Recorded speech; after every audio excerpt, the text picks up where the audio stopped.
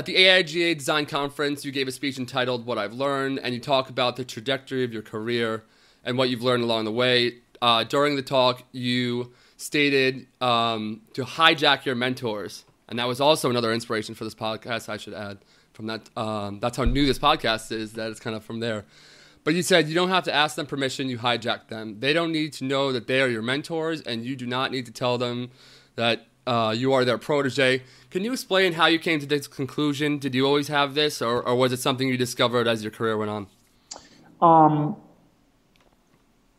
I don't think I ever thought of it consciously, but I kind of decided really early on, when I was in college, that what I just found the most inspiring was being exposed to people whose work I admired and kind of coming to understand how it was they did that work, what their inspirations were, what their methodology was to develop the work, how they could persuade clients to, how they could find people to commission the work, how they could explain those clients to actually follow through with the work, how they made sure that it was good, how they just sort of like fought for excellence. And so that could be, I had professors at the University of Cincinnati like Gordon Salko and Joe Bottoni and Stan Broad and Ann Gorey Goodman and Heinz Schenker, who I really admired. I had internships that I did with Dan Bittman in Cincinnati and AIGA medalist Chris Pullman, then up at WGBH up in Boston. Then, of course, I took a job right out of school with Massimo Vignelli, with whom I worked for 10 years from the week after I graduated until just a little bit more than 10 years later. And I never said to any of those guys, would you be my mentor? I just sort of attached myself to them and sucked every ounce of information and inspiration and everything else I could out of them. Right? Like a mosquito, like a parasite or a leech. There you go. Exactly. And at the same time, I also learned that, all around me were you could learn from everyone. You could learn from anyone or anything. You could learn from a book. You could learn from a TV show. You could learn from a piece of music or a piece in a art gallery. You could learn from people your own age. You could learn from people that were younger than you. You could learn from people that were designers. You could learn from people that did something totally different. And so, to a certain degree, I think the conventional idea of mentor, then I came to understand, these guys were really my mentors, and they acted as my mentors. They would advocate for me. They would, give me opportunities that made me grow as a designer, and I'd say as a person, as a human being too. But I think that wasn't the starting point of the relationship. The relationship just was me really kind of being interested in and being inspired by them, and just being an inquisitive person who was both willing to learn.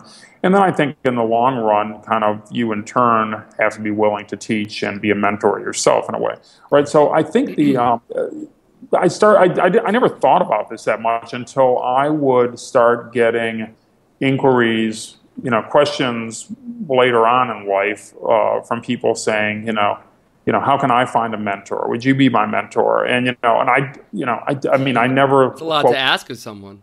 Yeah, but people see the power of that sort of relationship, and I think they just decide, I'm going to be bold and go for it. Right. And I sort of I thought, well, that's a good way to do it, I suppose. But when I really thought about how I came to have these relations myself, it had much less to do with kind of casting people in my mind as potential mentors, and more just to do with acting on my enthusiasm and passion I had for the professional field specifically, for different individuals and their work specifically, and just for the idea of design as a social activity that you do with other people. So I sort of started saying, look, you're making your first mistake by asking for permission. I just, you don't even, just do it, and you don't, you know, if you just sort of like see every relationship you have not as an opportunity for benefit or exploitation, but for teaching and learning, it ends up really being something that benefits everyone. So I swear to God, I learned just as much from the designers that work for me at Pentagram, obviously the partners I have here, a few of which are older than me, a lot of whom are younger than me, and just all over town, you know, people that both do what I do something completely different, all over the world really, are people from whom I learn something or other. And, you know, and sometimes I've been inspired by their writing, I've been inspired by their work, I've been inspired by their example, and I've never even met them. You know, every once in a while I'll sort of, a few months ago I met someone who wrote a book that really had inspired me, and